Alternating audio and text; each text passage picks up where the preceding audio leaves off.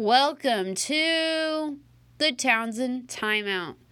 Today's guest is Associate Women's Basketball Coach Dan Chapla of Western Illinois University. Welcome to the show, Coach Chapla. Could you tell me a little bit about yourself? I am currently the Associate Women's Basketball Coach at Western Illinois, former coach at William Woods, where I got to know you a little bit. And I was there for 11 years. Prior to that, I was the head coach at Culver Stockton College, NAI school in Canton, Missouri, for 6. And prior to that, I was at Ottawa University as an assistant coach on the men's side. I was at Central Missouri State, where I got my master's on the men's side.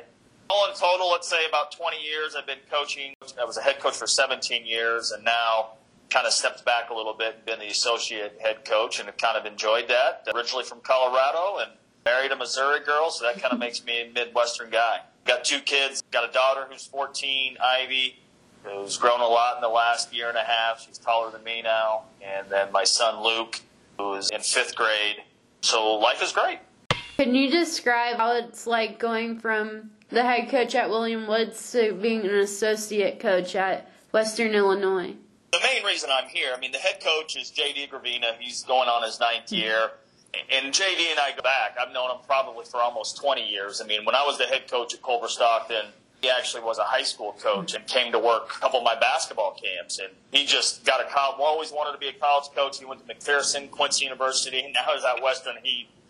What an amazing story that was. That's really the main reason I've known him. We've always talked. He was probably the one Division I contact I talked to quite often when I was at William Woods. Never had thoughts of becoming a Division I coach. That wasn't necessarily my goal, but the circumstances just worked out. The timing's never great, but it was, I felt like at the end of the day, I may never get that opportunity again. And so the biggest difference, obviously resources, obviously 15 full rides at the Division I level. You're just working with better athletes, better players.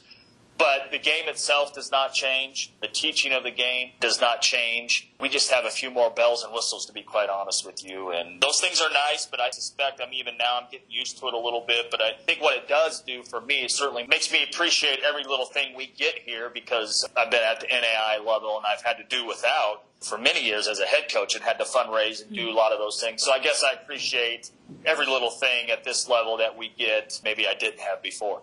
How has your experience from coaching the NAIA transitioned to the NCAA? Well, I was fortunate. I had some really great players at William Woods. I had several kids that I think probably could have played for us here at Western Illinois. Casey Terrell was a kid, I'm telling you flat out, she could have played in the Summit League where we're at right now. I don't know if that, as I said, now, just the difference, though, is we have a lot of those type of kids where, we always had a couple when I was at William Woods. So just the depth is a lot better. The recruiting, you start a lot earlier here. You start talking to kids in 9th and 10th grade. That changed a little bit, where I normally didn't start focusing until kids were juniors in high school at the NAI level, and didn't have the resources. I'm one of 4 people on our staff that are all full-time. It's just the ability to do more things, at this level by having 4 coaches that can recruit and divide up the work, where at William Woods I had great GAs, by the way. I definitely want to mention that. But only had 2, and they were part-time a lot and working and doing those things. So it's just having those resources, I think, is the biggest difference. How has COVID-19 impacted your job? Well, it's been a crazy year for all of us, hasn't it? Obviously it's just something none of us have been through. So the shutdown, the nice part for me is I got my feet wet at the Division I level. We had the entire year. Basically, that next week after our conference tournament, we kind of shut down. And so at least, luckily for me, I was able to go through a full year and see how the process works and get an understanding of it, and working with JD and all of that. And then, usually that time, a little bit of a downtime from March to May. The hardest part is we were shut down from a recruiting standpoint. Still are. That, to be quite honest with you, is the biggest challenge now. They're not even allowing us out until January. And I looked at it like it was things that were out of our control. And so, to be honest with you, I was able to spend a lot more time. I've been home a lot more than my wife maybe likes. But I did get to, spend more time with our family and just try to focus and catch up on some personal things, and try to enjoy the time. I mean, you can only control what you can control and not worry about it. I'm just fortunate we're back now. We haven't even played together as a team. We're still working in pods. I don't start official practice until October 14th, so we got a couple more weeks. But, I mean, what's crazy, and I don't know how it is at William Woods, I mean, we have not even been together and had a team meeting where all 14 players are together. That's just how crazy the year has been. And so we're working in pods just in case somebody were to get it, that entire pod would be shut down and not the entire team. And so that's kind of what we've chosen to do.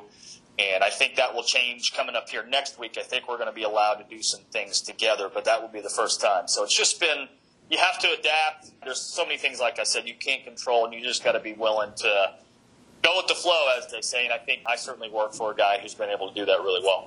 Speaking of COVID-19, there was a video circulating around everywhere, including Sports Nation and Sports Center. Could you go into a little bit about that video and what the reaction has been, and did you think it was going to get that big?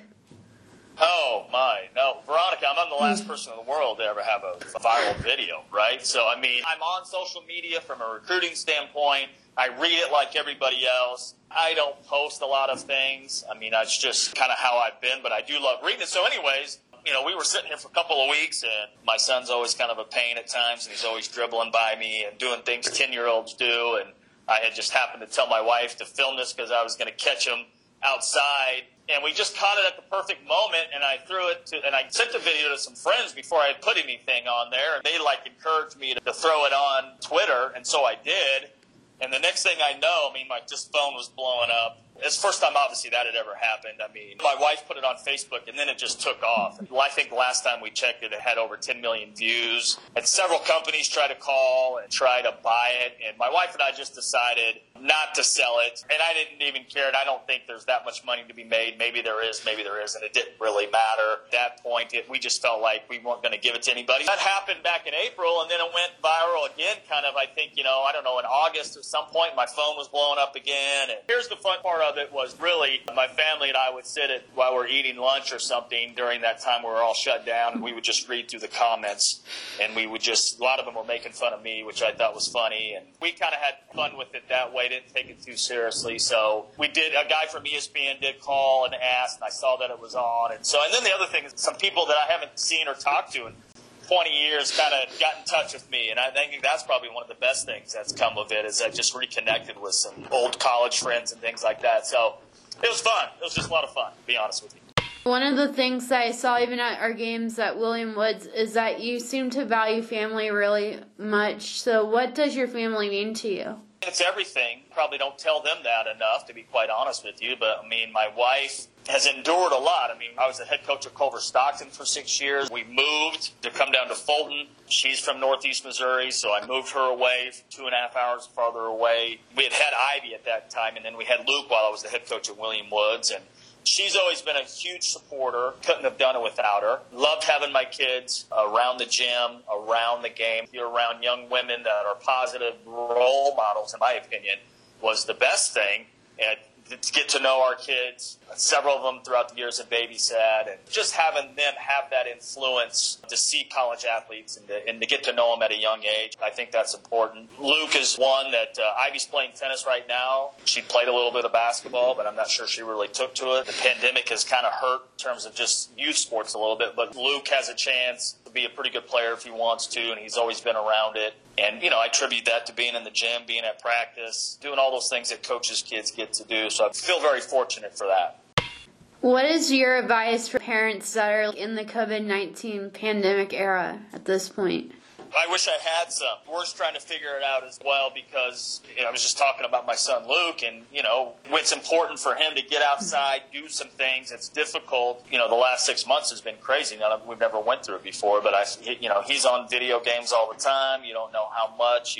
As a parent, you worry, is it too much? What is that fine line when that's all seemingly what he wants to do all the time. So that bothers us. We try to get him out, playing. But it's been hard in terms of not having any organized sports. So my wife's done a great job. Luckily, she works at home. And so, we're only going to school 2 days a week here in Macomb. And then the other 3, one of the days they're online, but the other 2, a lot of it's just a lot of homework. And we're very fortunate that my wife has some flexibility to be able to help them and make sure they're doing what they're doing. But I'm like a lot of parents. I want them to get back to the school 5 days. And I don't know how it is in Missouri. It may be back. We can't wait for that time to happen because they need to be in school, but they need to be safe. Is there anything else you'd like to add? Players will drop me a line every now and then. I've stayed in touch. Don't stay in touch with all of them, obviously, but a lot of them that I do every now and then. I wish I got to hear from them more, but that's really why we do what we do. And William Woods is great. I'm not sure I'll ever have the success I had there, but I felt like also I probably did everything that I could do there, and I got this great opportunity to come here, and so far it's been great. You heard that buzzer. That means we have to wrap up this week's show. Thank you, Coach Dan Chapla, for being our guest this week. And check Twitter and my website to see in the near future who my next guest is going to be. Until then, this is Veronica Townsend signing out for the Townsend Time Out.